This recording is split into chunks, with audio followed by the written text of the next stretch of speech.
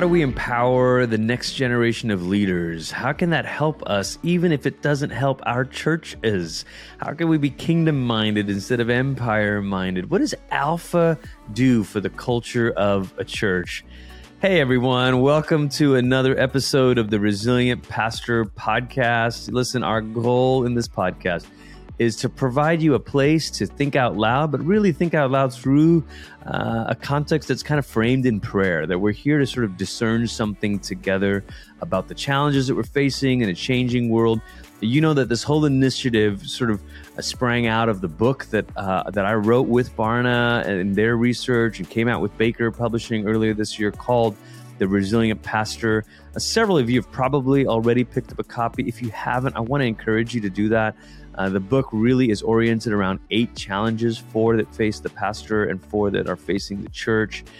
And so many of these other initiatives, this podcast, the roundtables, the cohort, are extensions of that conversation, but it really kind of gets laid out in detail in the book. Today, we're diving into that conversation about next-gen leaders, about succession, about what the Holy Spirit is saying and doing in our churches, and what running Alpha, the Alpha course could maybe be how that could play a role. And my conversation today is with a dear friend, Todd Proctor.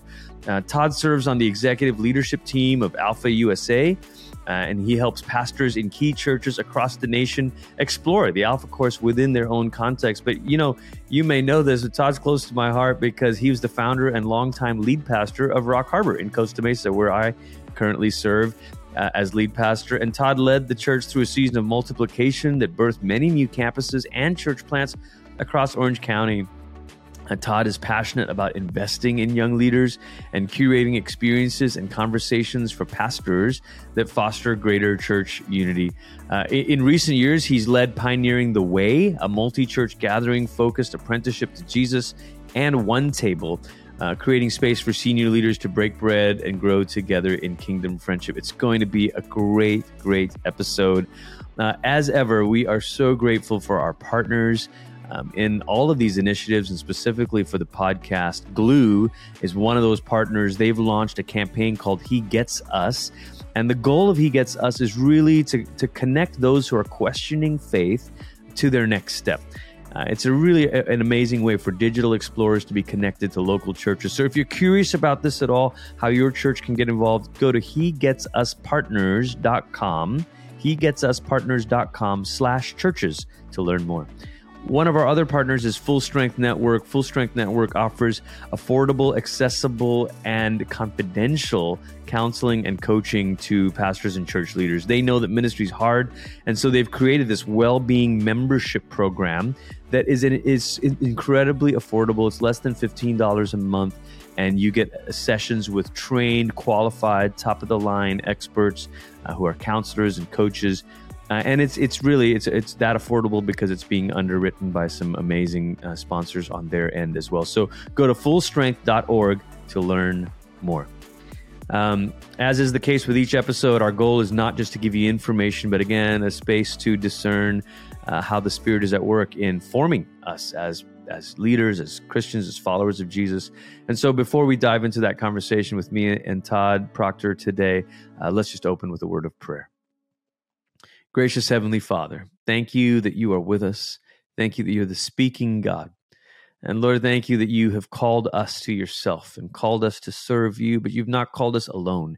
You've called us with a team. You've called us with others around us, a family that you've set us in. And so even as we listen to this conversation today, help us to think about that. Help us to think about the family in generational senses and in a kingdom-minded way that gets us looking beyond our own sphere, beyond our own churches, and beyond our own aspirations, Lord. We pray these things in the name of the Father, and the Son, and the Holy Spirit. Amen. Hey, Todd, so good to have you on the podcast today. Great to be with you, neighbor. It's fun. It's fun that we actually are in proximity to each other geographically, but now we get to be in a studio together virtually. Yeah. I know, it's so funny. If I had a better studio facility, we'd be doing this like in the same room together instead of virtually. Todd, I wonder, if you'd open by just kind of sharing a bit about your vocational journey. One of the things that pastors have struggled with in this time is just a sense of confidence in their own calling. And so I love asking each of our guests just to share their own vocational journey. And you and I have a lot in common in terms of the worship leader years. And then, of course, you led for many, many years the church that I get to steward and serve now. So just share some of that story with us. Yeah, well, as you use the phrase lack of confidence in their vocational journey, I think that could be just a defining narrative of my journey every step along the way. I don't know that I ever felt confident in whatever the next step was that God invited me into. But like you, I came up through the ranks as a worship leader and helped plant Rock Harbor as the founding worship pastor, the community you're now leading. And then it was, and this is so often the case, it was more of an unexpected crisis that provoked a need for somebody to step in beyond just leading worship and being behind a keyboard into leading our church through an interim season that became a full-time ask, but let's do this differently because, again, my background wasn't teaching or even a lot of extra seminary work. And so I do think my vocational journey has been trying to bloom where I've been planted and recognizing that part of the call is just an ongoing dependence on God to shore up the weaknesses and leverage the strengths. I was talking to a pastor yesterday, Glenn, who is in the same boat. He's a worship pastor, been asked to step into the lead role. And he said, what advice do you have? And I said, my advice is if God's chosen you, he wants to do it through you. He doesn't want you to become something different or someone different than who you are. His choice is to do it through you. And that, as I grew in confidence of that, I don't have to sort of take on a whole different gift set or personality to step into the role of pastoring and leading. That's been really liberating for me, just to recognize, God can do it so differently. As he does in different cities and contexts, he leads differently through different people. And that's been a huge gift each step along the way. That's really an encouraging word, Todd. I mean, there are pastors, I'm sure, who are listening to this podcast who've sort of stepped into their role unexpectedly, out of crisis, maybe even during the pandemic. We know there's been the great resignation has hit pastors too, and so people are stepping in saying, "Man, am I the right person?" But just how freeing that is to hear you say there's many different ways of inhabiting that office or living out that calling, and you certainly did it in a really, really remarkable way, Todd, leading with vision. And preaching some of the time, but not, being the primary preacher. Let's chase that thread for a moment. What would you say to some of the people who are trying to lead, but they're not the primary teaching voice? How do you shape vision in other ways, beyond the pulpit? Yeah.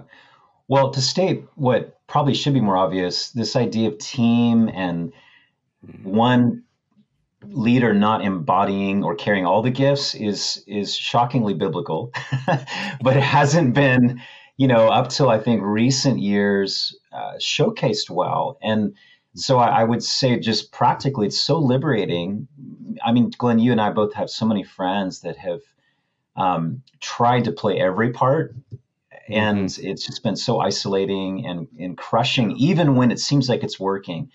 And so I think what I discovered was that, first of all, God intends, for a team to be empowered. And so my role wasn't just discerning and catalyzing vision, which is kind of how I'm wired, but my most important role was to recruit, invite, and empower others alongside me that weren't like me. And one of the biggest epiphanies I had, honestly, is I assumed to kind of be in a team, and particularly lead in a team context, I probably needed to almost not be as strong as a leader to empower us, or I assumed I would only attract people that were followers.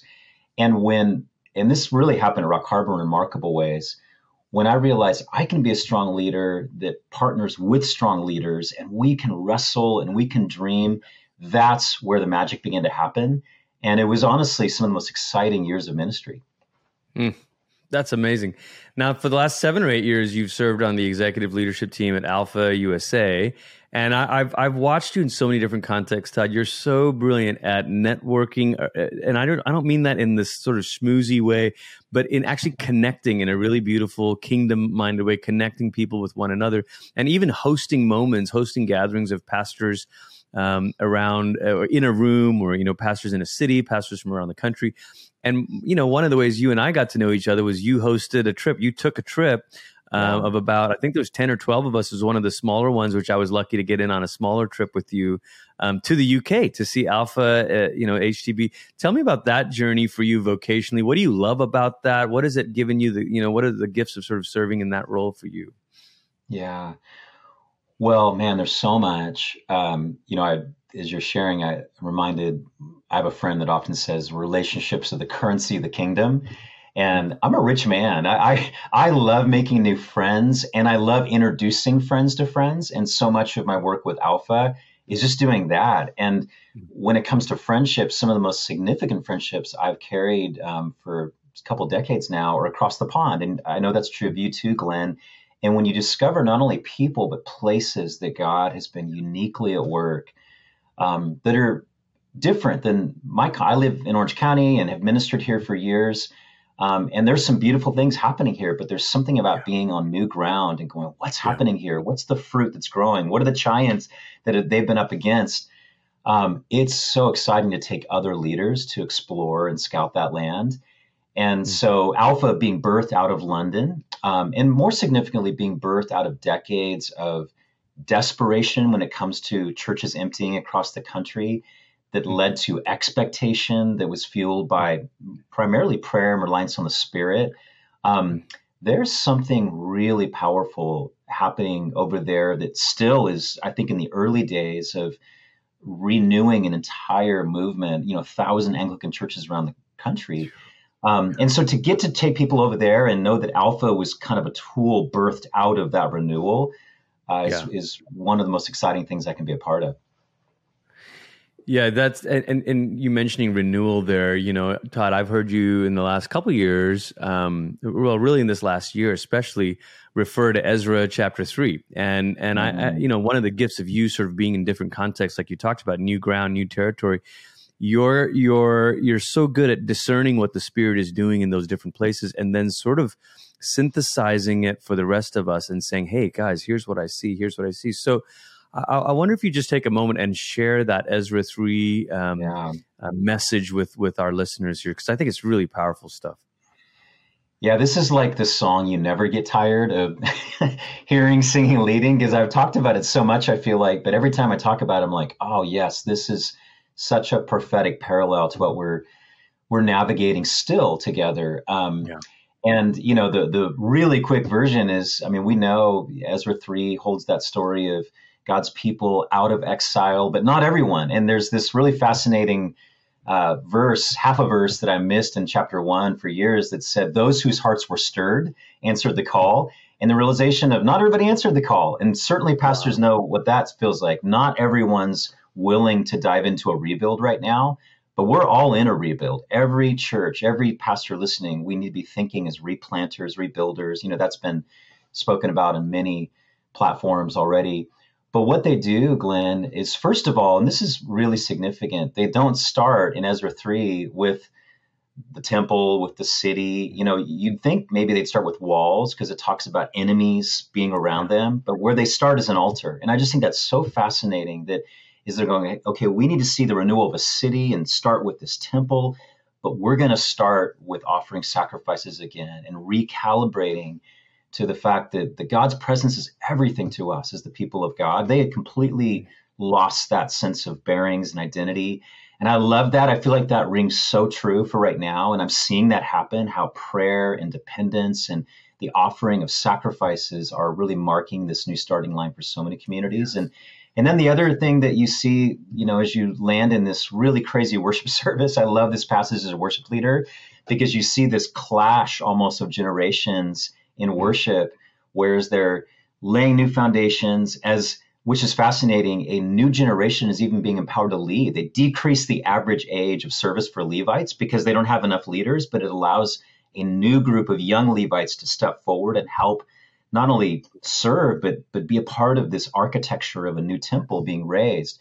But what happens is there's this sound of the crying of a generation that remembers Solomon's temple, and they're looking at what's being laid, even as a foundation, saying, this isn't what we had. And there's this beautiful lament being offered of grieving what was lost. And certainly that song is being sung, probably not enough in terms of words on screen, but out of hearts right now. But there's also this cry of a new generation going, shouts for joy. We get a temple. We get to be a part of creating a new house for God to dwell among us. And I just feel like all that describes where we're at. Yes. And I love helping envision leaders to the opportunity to raise up a new temple, to grieve what's been lost, but also realize we don't have to try to reconstruct a lesser version of that. There's something new God's up to. Man, Todd, yeah, that is so powerful. And I've heard you talk about it, but even now listening to you describe it again, it is so powerful to think about that. Like there's something we're grieving that we're never going back to. And there's something that's emerging that we can receive the gift of this. And it does sometimes fall along generational lines, doesn't it? Todd, one of the hallmarks of your ministry over the years is you've just been so amazing at raising up next generation leaders. And I just want to read this kind of stat here from Barna. In some of our resilient pastor research, Barna found that many leaders are concerned about the future generation of pastors.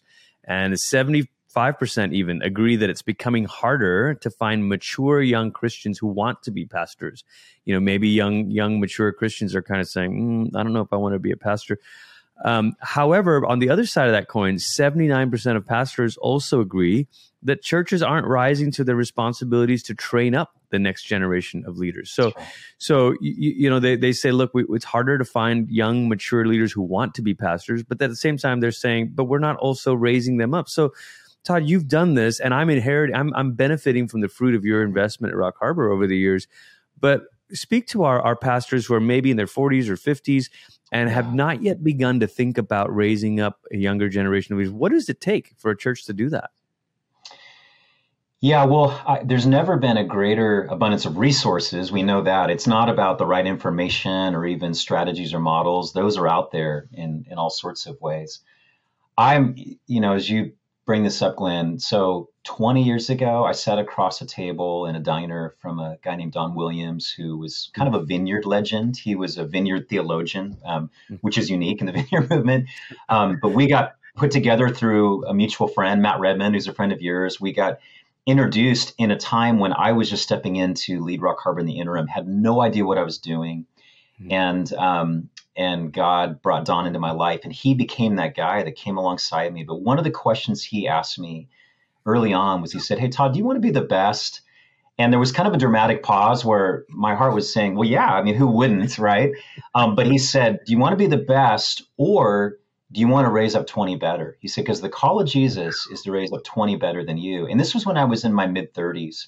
Wow. And there's something about that really wrecked me in the best of ways and really changed the math that I was keeping for my effectiveness as a leader.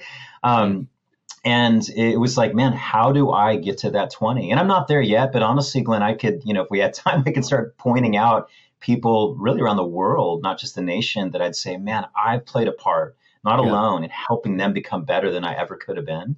Yeah. And that is so rewarding. So I think that's it, Glenn. I think it's leaders in their 40s, 50s, certainly 60s on up, just saying, can I begin to lay down this pursuit of being the best or proving my own greatness or even holding on to my place on the ladder? And can I do the Philippians 2 thing? Can I go down intentionally in ways that lift others up? And I'll tell you, there's no greater joy. You know this already too, Glenn. There's no greater joy than seeing somebody you helped raise up flourish. Yes. And if that begins to happen, that'll change the future of the church. We'll be right back to our conversation in just a moment. But first, I want to say a bit more about our partners. I want to thank Full Strength Network for their commitment to help pastors and church leaders cultivate health and resilience in their personal lives. They understand that when your personal life feels exhausting because ministry is draining you, it's hard to lead well. It's hard to love well. And so Full Strength Network is a well-being membership program that gives you access to confidential coaching and counseling experts and other relevant well-being related resources, along with a strong community of other pastors that are also focused on being healthy and living healthy lives. And listen, you can access all of this for $15 a month. If you head over to fullstrength.org, you can learn more and sign up It comes with 12 sessions for you, 12 sessions for your spouse or family member. It's an amazingly affordable resource, and they're connecting you with top of the line, the best Christian counselors and coaches in your area, in your community, so that you can know that you're not getting sort of substandard stuff. You're getting really amazing quality coaches and counselors that will be confidential, that will be excellent, but then also is affordable. I also want to thank Glue. Glue has launched a campaign called He Gets Us, and it's about connecting those who are questioning faith with their next steps. And so maybe you've seen some of the ads that have been out there with the He Gets Us campaign. They're really aimed at helping to introduce people to the real Jesus and to consider how radical his teachings and claims were. He Gets Us wants us to be open and approachable so that everyone feels comfortable with asking questions, even the difficult ones. And so their goal in launching these campaigns is not just awareness, but really to get people engaging on their website with questions. And then from there, they want to connect those digital explorers with local churches.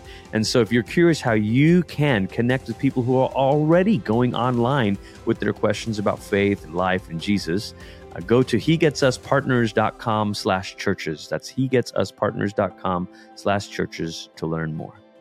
And now back to my conversation. It's so profound. I love that you tied it in with Philippians 2 there, Todd, because I feel like what we see around the country is we see leaders who kind of rise, and it's sort of like that superhero who becomes aware of their superpowers, but then what they decide to do is become the center of the universe for their church. So everything revolves around their super giftedness, and everything revolves around their particular, ministry calling or whatever. And so everything's built on this one kind of uber gifted individual. And there is an intentional choice that leaders have to make to say, I can do that. We can do that. We can build the whole edifice around my giftings, or yes, I can actually divest myself of some of those spaces.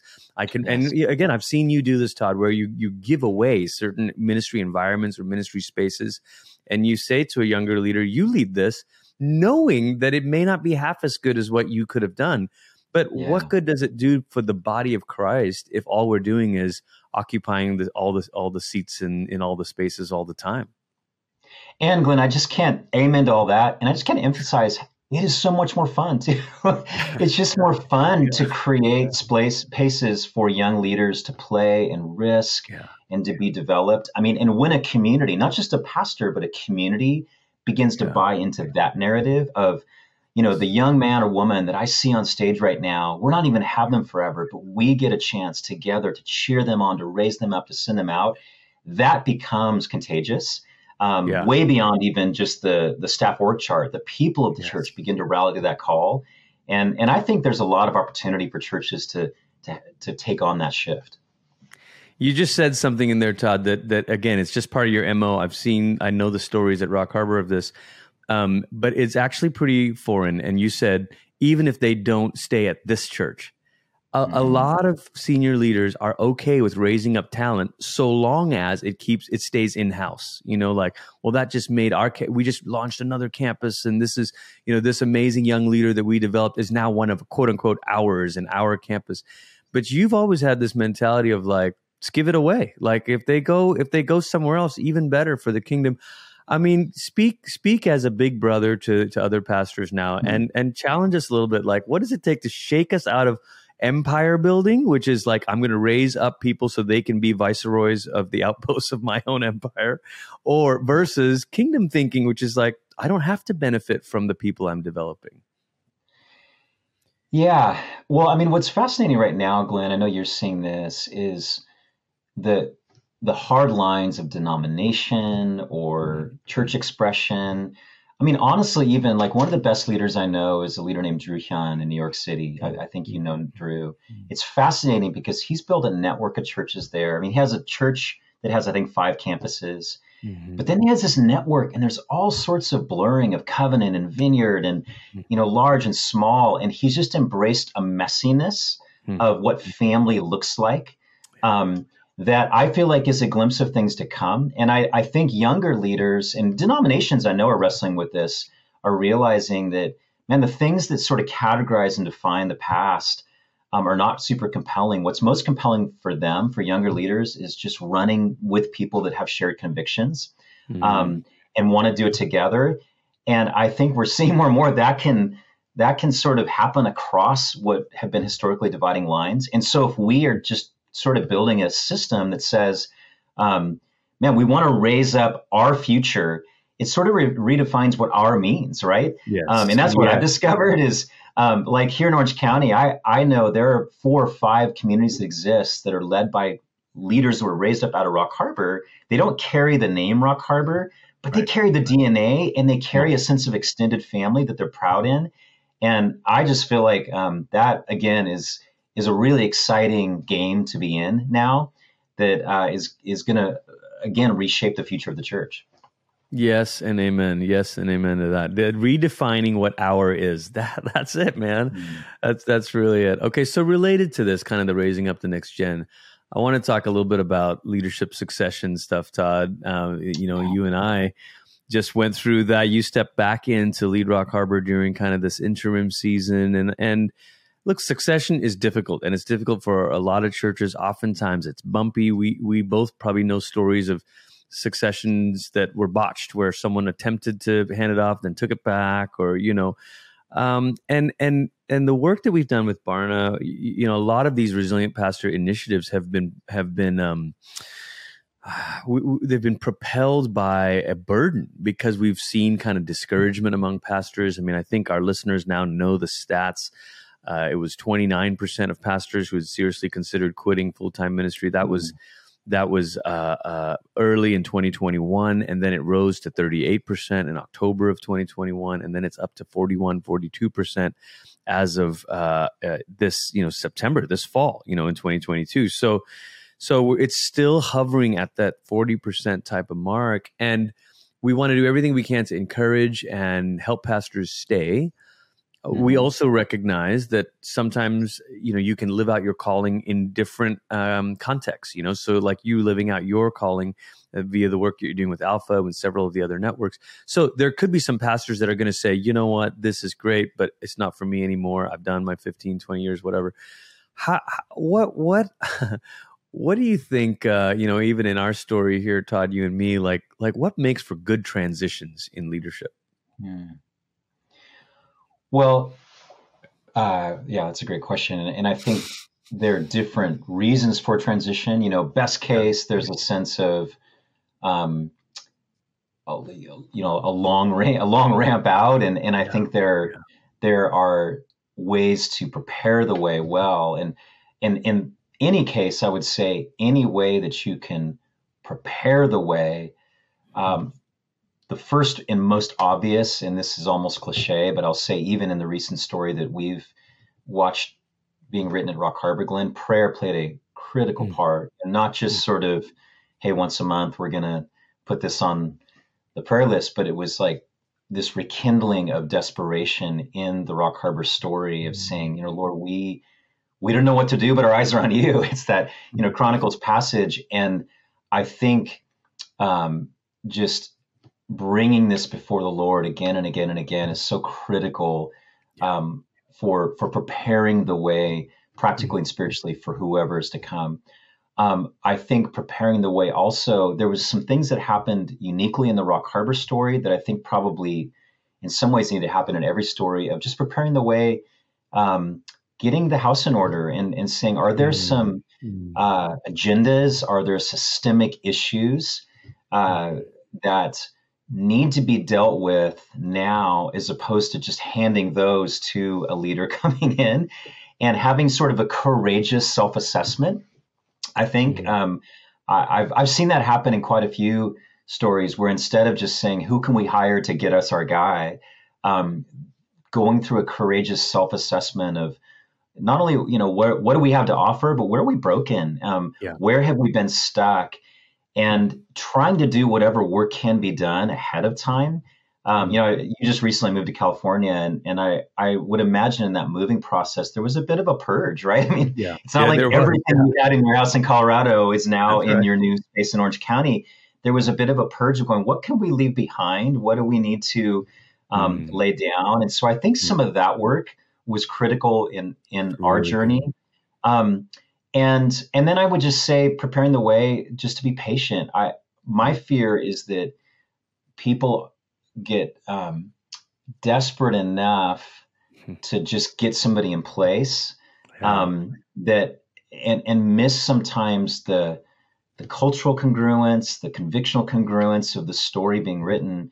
And one thing that's been beautiful, Glenn, about you stepping into Lead Rock Harbor is that, man, you bring so much that is new and exciting and just a capacity I think Rock Harbor's never had. But there was a congruence that we talked about, of DNA, of values, there was almost like a shared heritage, even though you Yeah. Yeah. never led, that felt like, oh, this is a fit. This is a fit.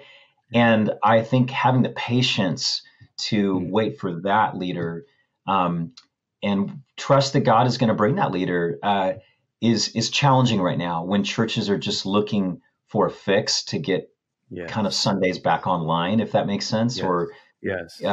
so those are some thoughts I have. But So good. That's so good. Prayer, purging, and patience. It's very good, Todd. I would add, for me personally, the fourth P is Proctor. Always try to follow a Proctor. Things are good. Things will go better when they do. No, I'm really, really grateful, Todd, for to be standing on your shoulders here. Listen, I want to return to the Alpha conversation a little bit. You've been helping churches, introduce them to Alpha for a lot of years now. What are some of the fruit of that? When churches start running Alpha, it's more than just evangelism or conversions. Of course, there is that. But what changes in the culture of a church when they start embracing Alpha? Well, that's a great question. And that's the conversation I'm in constantly with leaders Alpha is a remarkable evangelism tool. Tens of millions of people around the world have now been through an Alpha course, and that's trending even up. But for me, culture is the payoff. It's not just what we do, it's who we're becoming. And as we were talking about the Ezra passage and that new foundation, I am utterly convinced, I know you are too, Glenn, I know I'm preaching to the choir, that whatever new foundations look like, tables will be a part of those.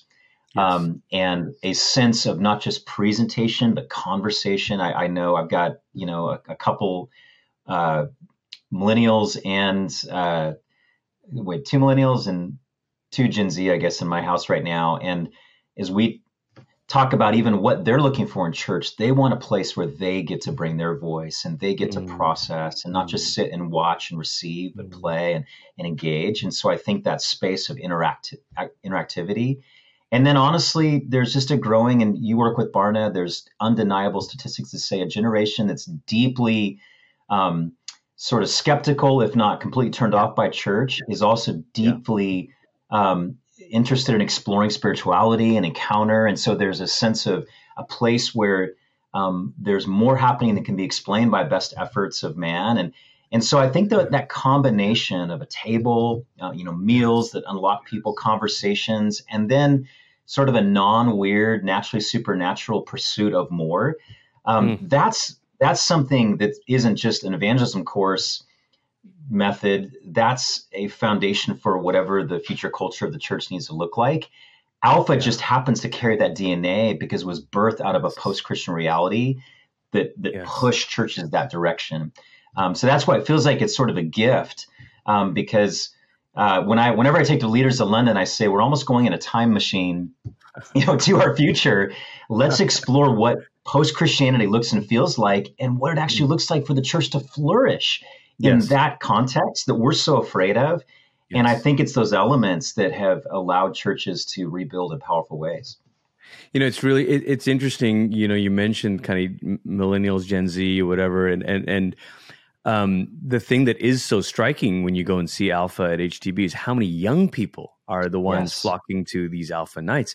And it kind of ties in with our conversation about the next generation, succession. I mean, there's a thread through all of this, but that model of a table, that model of hospitality, of shared leadership, of shared voice, that is actually going to be the thread that connects all these conversations. We want to raise up next generation leaders. Yes. Let's have tables. We want to facilitate sort of a radical hospitality, a phrase that you used with me when you were describing Alpha to me years ago. Radical hospitality to those who are not believers. That's, a table. Yes. Where's that place where we can kind of have this openness to this, to the Holy Spirit, to the presence of God that goes beyond what we can offer and do? I mean, that happens at the table. The early Christians kind of said that. It was at a table that they first began to sense the presence of the risen Jesus with them in a special way. So as we close here, Todd, I think the perfect way to kind of wrap this up is to ask you to pray over our listeners. Our listeners are all over the spectrum here. Some are going to be younger leaders who are themselves saying, "Oh, Todd, I need to be in a setting where my voice is valued and where people will take risks on me." Some of our listeners will be on the other end of the spectrum, where they're saying, "Man, I've had my head down and I've tried to put this thing on my back, and I actually do need to get better at a collaborative sort of thing here with table. Think around, who's around a table." And then maybe there's a third group of listeners who are just sort of like, I'm worn out, and the words that you've said about prayer and about altars is really where we need to start. So I'm not asking you to pray for all three of those groups. I'm just naming them for our listeners to say, we know you, we hear you. And then Todd, would you just pray over us today? Yeah. Yeah, let me just preface the prayer with this. Dave Ferguson, who leads Exponential, incredible leader. We've had this chance to share stages on a tour that was focused on the Holy Spirit. And he asked an honest question in front of lots of pastors. This prayer, "Come Holy Spirit." He said, that sounds kind of weird because isn't the Holy Spirit with us already? And he probably represents so many people that are curious, but have questions about even the Spirit and charismatic.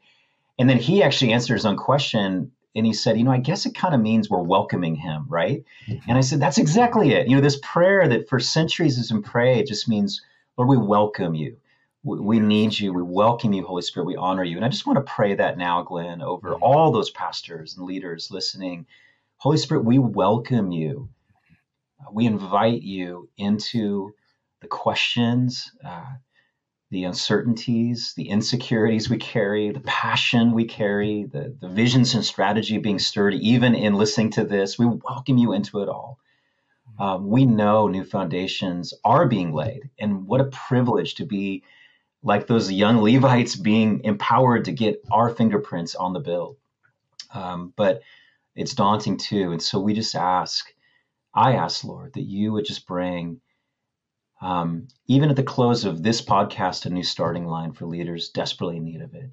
That you would lift their heads, that you would infuse them with just a new hope and courage, in a reimagination of what they even thought was possible. Lord, I pray for team. I pray for partners on the journey that are even outside of historic lanes they've run in. And we just pray for more. Come, Holy Spirit, bring more that can be explained by our efforts, strategy, what we can bring on our best day. We need you. We welcome you. In the name of Jesus, amen. Amen. Thank you so much, Todd. So good to talk to you today. Yeah. Thanks, Glenn. Thank you so much for listening today. And once again, we want to give a big shout out to our partners, Full Strength Network, who's making confidential coaching and counseling accessible and affordable to pastors and church leaders everywhere. Go to fullstrength.org to learn more. And we want to thank Glue for their way that they're trying to help churches connect with digital explorers in our communities. And you can go to hegetsuspartners.com/churches to learn more. Hey, we are so grateful that you've taken the time to listen today, wherever you find yourself, in your car, on your bike, on the walk, the treadmill, the gym, the beach, wherever you are. We're so grateful that you're listening. And just remember, you've got people who are thinking about you, who are praying for you, who are in the trenches with you in ministry. And more than that, best of all, as John Wesley said, best of all, God is with us. So the Lord be with you today, friends.